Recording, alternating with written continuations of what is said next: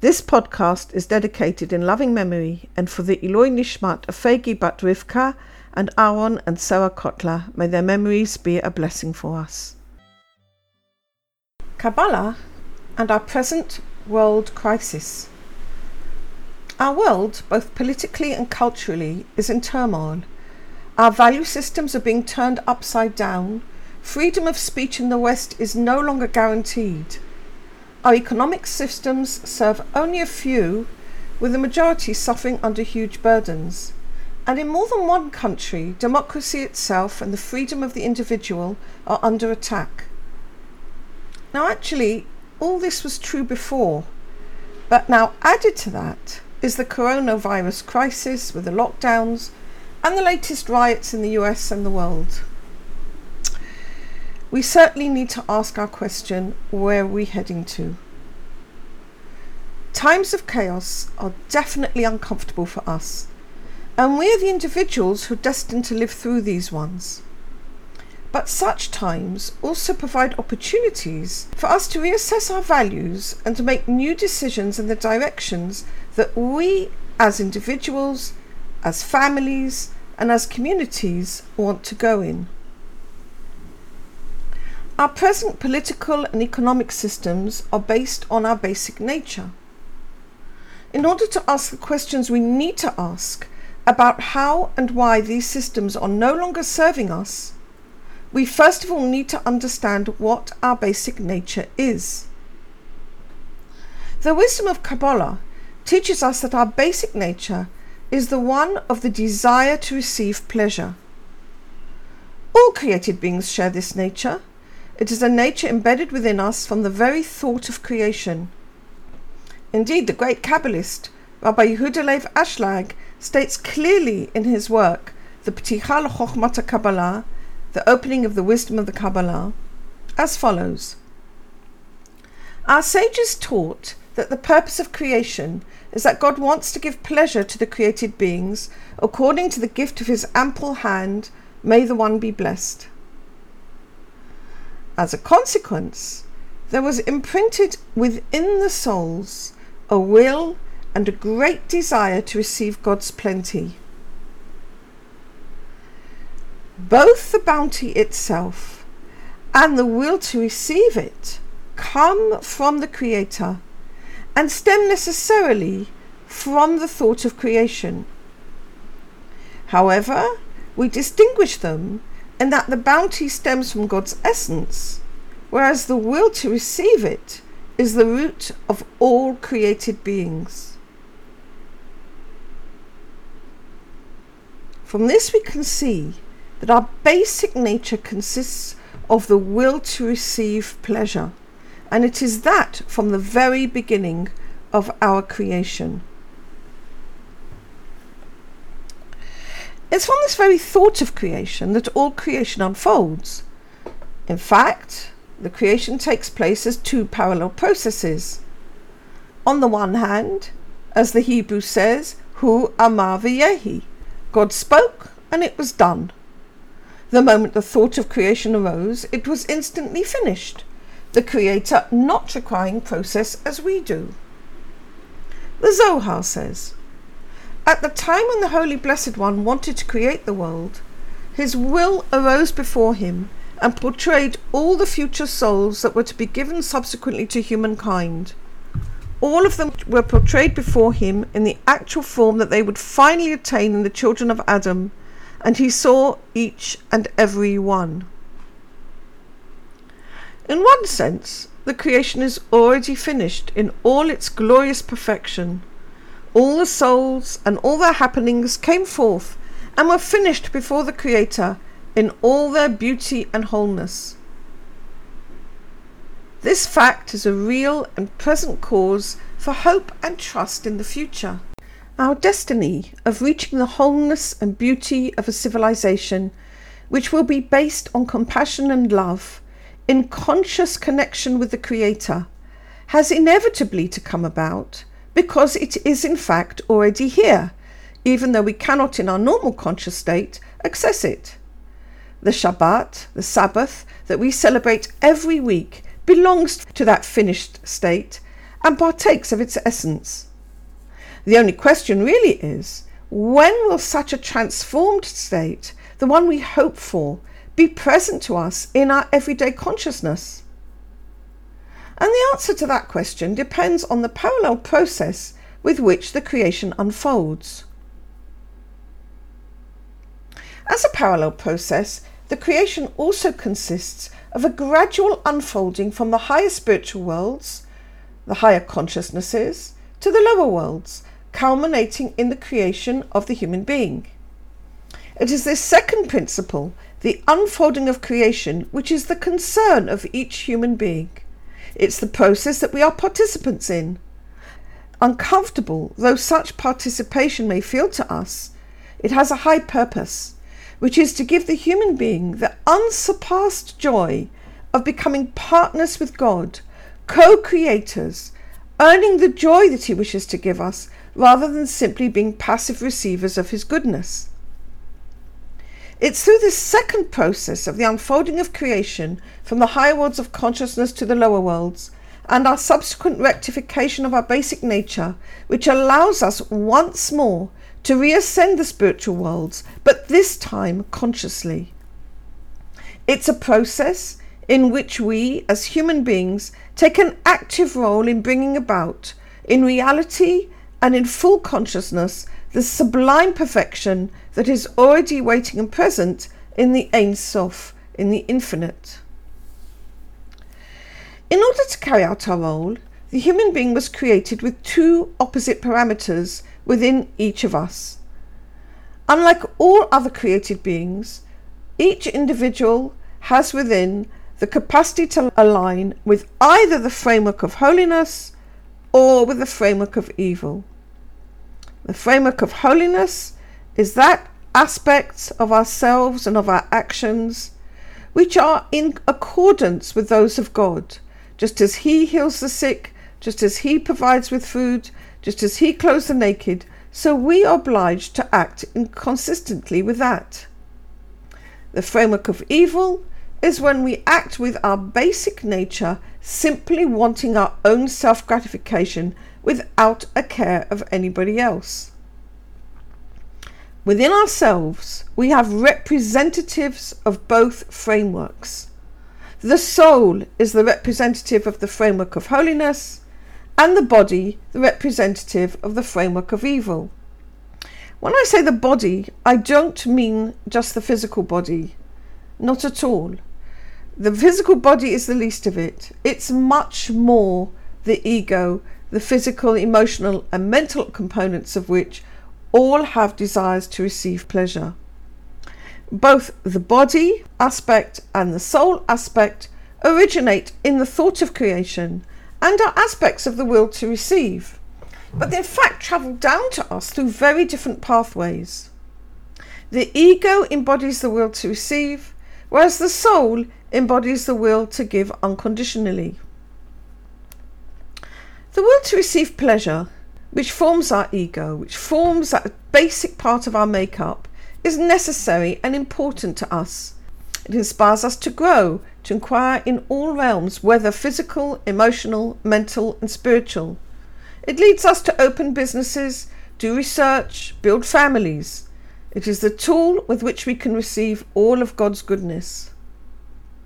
However, when used in its primal state, in its original form, our will to receive pleasure causes us to separate from God instead of connecting us with him.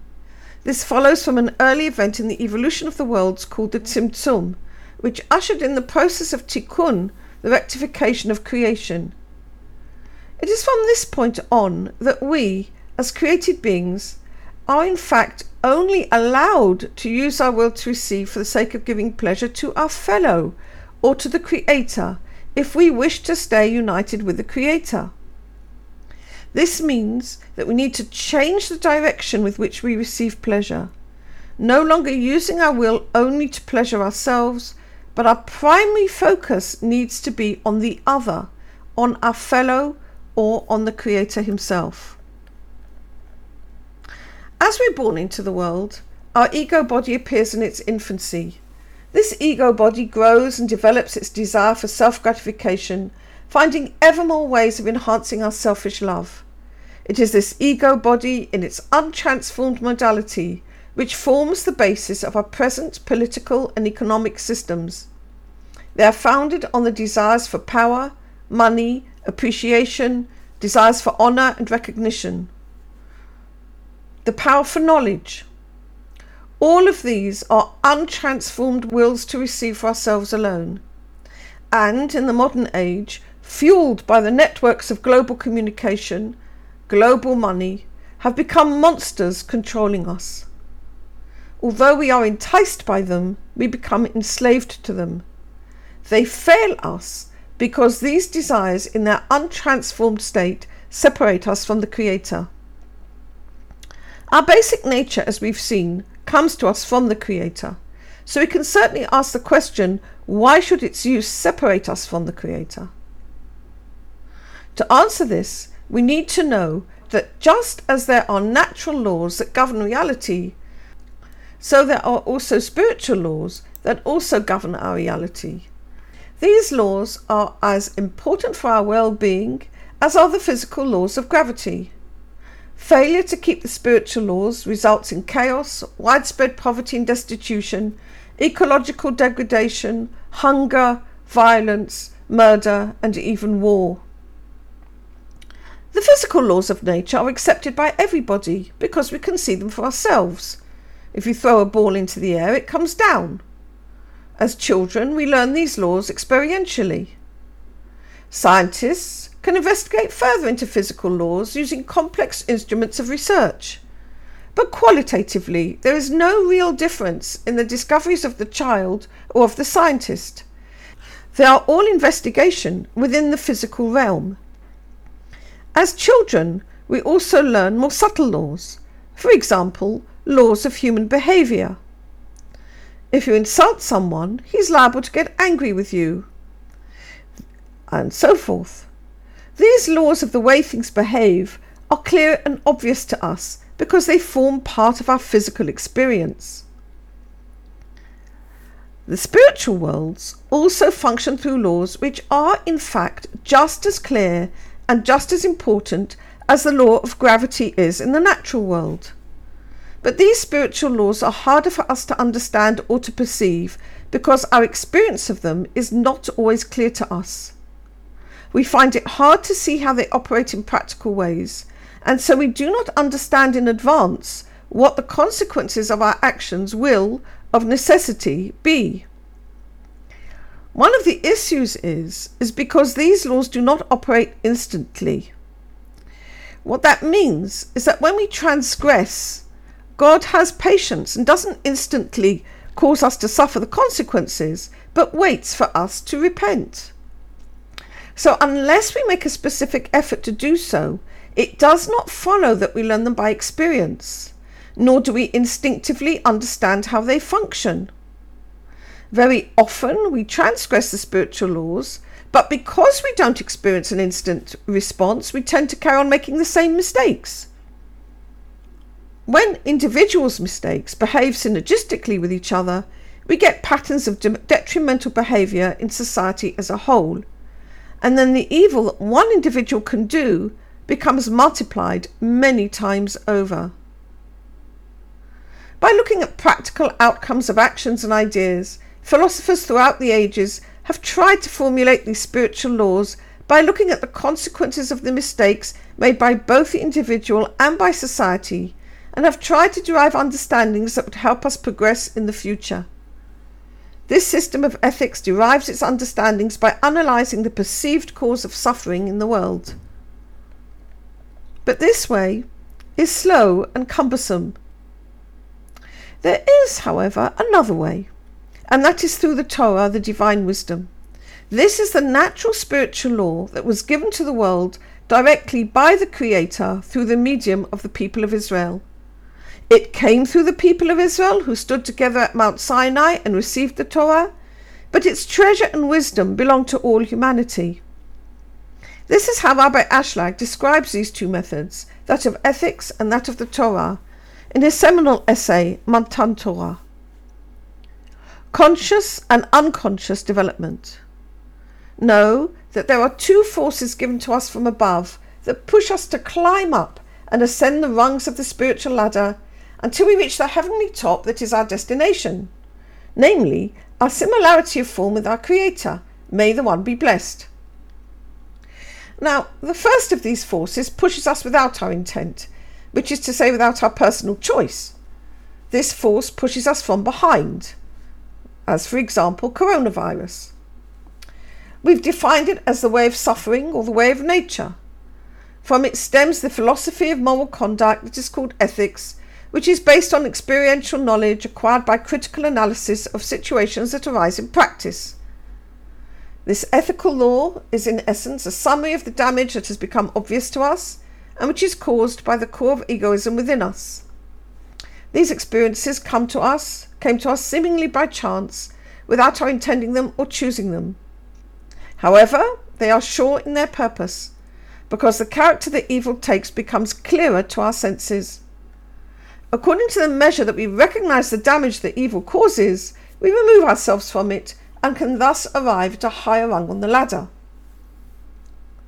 The second force pulls us consciously, and that's through the power of our own choice. This force pulls us forward from ahead. This force is the path of Torah and mitzvot. When the mitzvot, the commands of the Torah, which we do only for the sake of giving benefit to the other. For through such practice of the mitzvot and the work of giving satisfaction to the Creator, we find that there develops within us, with marvellous rapidity, the same sense of recognition of the evil. We therefore profit in two ways. Firstly, we do not have to wait for the vicissitudes of life to push us from behind, for the incentive they give rise to is measured only by the amount of pain and destruction they cause us, which comes upon us because of our will to receive within us, which actually is the force of evil. But through the path of service to God, the same recognition of the evil within us develops, but without any prior suffering or destruction. On the contrary, through the pleasantness and refinement that we feel at the time of our pure service to God, which we do only in order to give satisfaction to the Creator, there develops within us a relative ability to recognize the baseness of the spark of light that we gain through selfish love, which actually hinder us on our journey because they distract us and prevent us receiving the refined taste of serving the One unconditionally. The gradual sense of the recognition of the evil within us increases and develops through the periods of delight and great tranquility that we receive periodically as a result of our service to God, and from our experiencing the pleasantness and refinement that comes to us consequent on our affinity of form with our Creator. Secondly, we save time, as this process functions with our intent, and we have it within our ability to increase our practice of Torah and mitzvot, and so hurry up the time our healing takes as much as we wish. Indeed, the great body of wisdom that contains with it all the spiritual laws that we need is the Torah. As the Talmud states, I created the evil inclination, which we describe as the will to receive oneself alone. I created the Torah as its healing medicine. God did not create the human being with his will to receive himself alone as part of his creation, and then leave us to stumble around trying to discover the spiritual laws through trial and error, a process which we've seen is costly in time and suffering. But he gave us the divine wisdom through the Torah.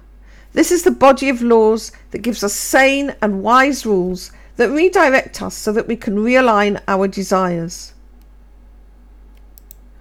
We said earlier that the human being is composed not just of the ego body, but also of the soul. This is our godly nature. In general, we're not normally very cognizant of our soul. This is because we're not acting in a way that helps us align to it.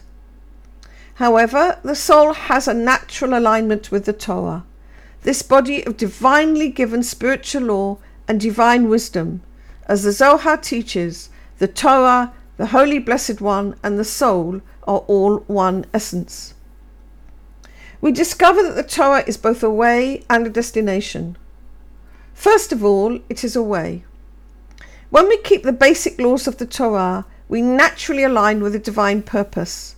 We become more aware of the needs and desires of the soul, and this helps us restrain the egoistical side of our nature. We become more aligned with the real purpose of the human being's sojourn on this planet.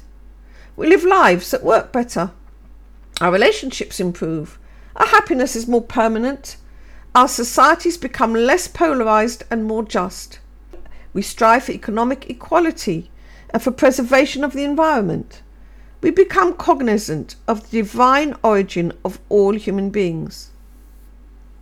Rabbi Ashlag writes, "It's known that the purpose of all our work in Torah and Mitzvot is to come to Dveikut, unity with God, may he be blessed, according to the scripture. But surely keep all this commandment that I am commanding you to do, to love the Lord your God in all his ways, and to be in Dveikut, unity with him." But what does Dveikut with God mean? How can we unite with God when the scripture affirms, "For the Lord your God is a consuming fire"? The sages of the Talmud interpreted the injunction to unite with him as meaning unite with his virtues. Just as he is merciful and gracious, so you be merciful and gracious. What are God's virtues?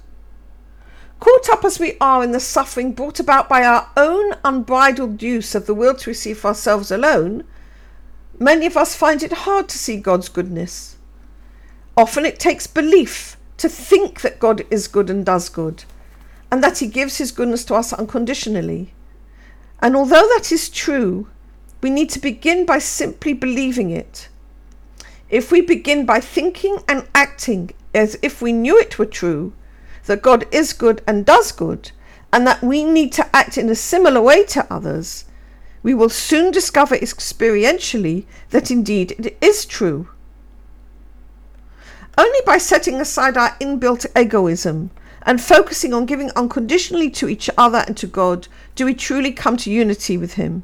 And then these words of the 2nd century sage Rabbi Meir will come as real to us as they were to him. It's actually one of my favourite pieces in Ethics of the Fathers. Chapter 6, verse 1. Rabbi Meir says, "Whoever occupies himself with Torah for its own sake will merit many things. Not only that, but the whole world becomes worthwhile to him. He's called friend, beloved, lover of the one, a lover of all people, one who gives joy to God, one who gives joy to people. He's clothed in humility and in reverence of the Creator. He's fitted to be a tzaddik, a pious one, upright and faithful, keeping his fellow far from sin and bringing his fellow closer to the Creator. Others rejoice in his counsel and in his wisdom, in his understanding and his fortitude. As 'tis said, I have counsel and wisdom, I am understanding, I have fortitude. Sovereignty is given to him, governance and resource in judgment. The secrets of the Torah are revealed to him, and he becomes like an overflowing spring, like a river that does not cease. He's modest and long-suffering, forgiving those who insult him, and he's great and exalted over all God's created beings." Let's ask a question. What would the world look like if its leaders conformed to that description? Friend, beloved, lover of the one, lover of all people, one who gives joy to God, one who gives joy to people, clothed in humility and in reverence of the Creator. A tzaddik, a sage, pious, upright and faithful. Seems like an imaginable dream. But it is not beyond possibility. What does it depend on? It does not depend on the politicians. It depends on each and every one of us working to deal with our own consciousness. If each one of us works to let go of our own self-gratification and instead places our focus on the reality and desires of the soul, the God within each one of us, in the functioning within our families, within our own circles, this actually acts to change the overall consciousness of society as a whole. We've reached the situation we've reached because of the unbridled consumerism and materialism that's overtaken the whole of society. But it starts with ourselves. It starts in our homes. Rabbi Ashlag writes, "Do not be surprised by the fact that an individual person, through his or her deeds, can cause an elevation or degradation of the whole world. There is an unalterable law that the macrocosm, the totality, and the microcosm, the individual, are as like to each other as 2 drops of water. The same procedures that occur with respect to the macrocosm occur with regard to the individual and vice versa. Furthermore, it's the individual components themselves which make up the macrocosm, and thus the macrocosm is only revealed through the manifestation of its individual components according to their measure and their quality.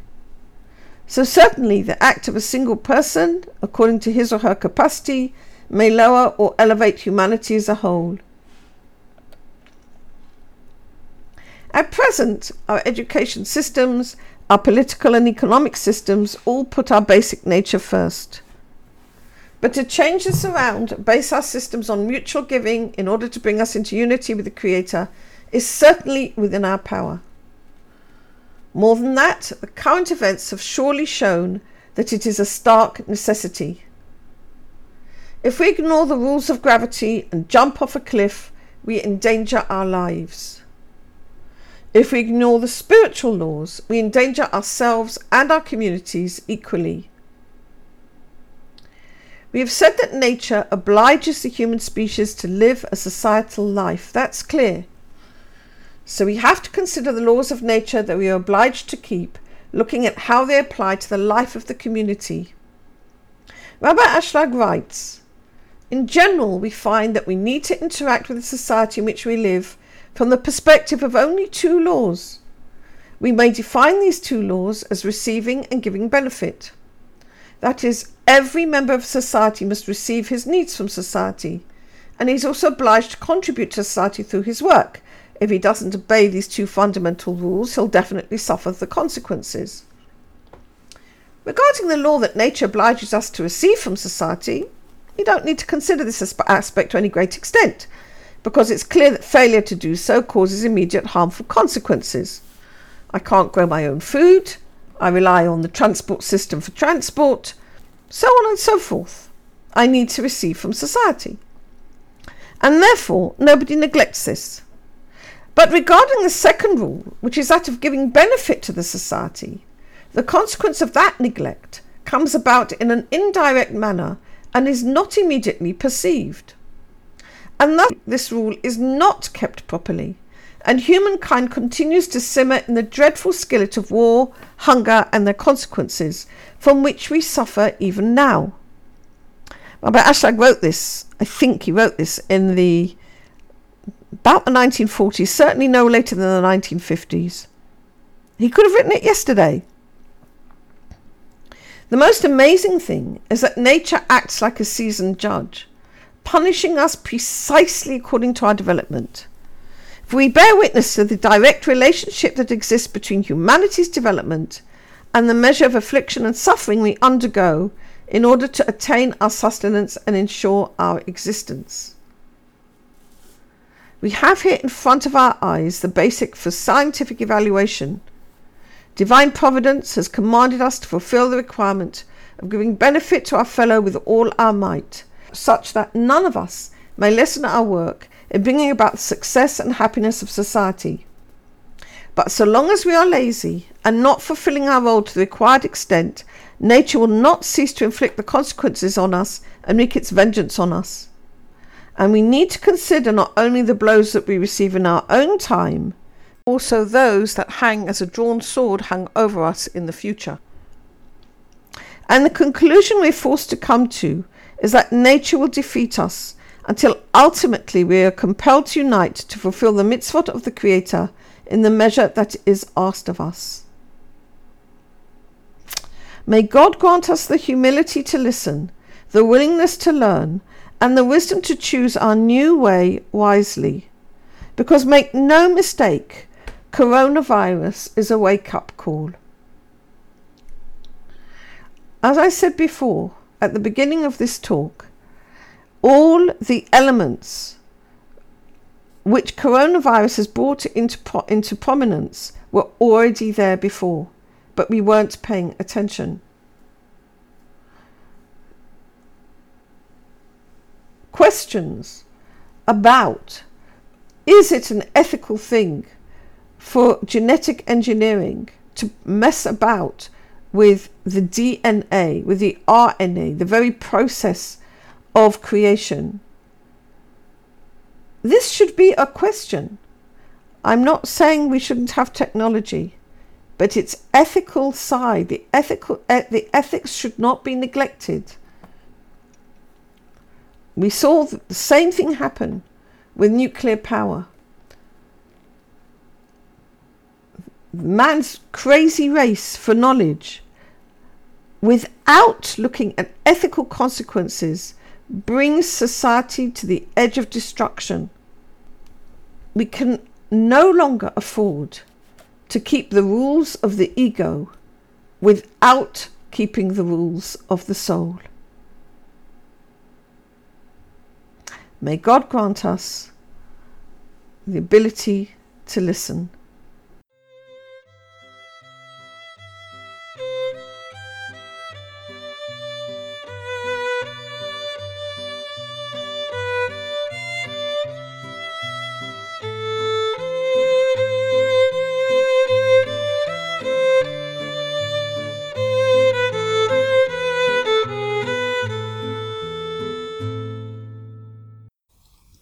This audio recording is brought to you from the Horus School, established by Yedida Cohen for the study of the Kabbalah as taught by Rabbi Yehuda Leib Ashlag. Studies with Yedida Cohen are available through the Horus School online. Details at www.nahoraschool.com or www.nahorapress.com.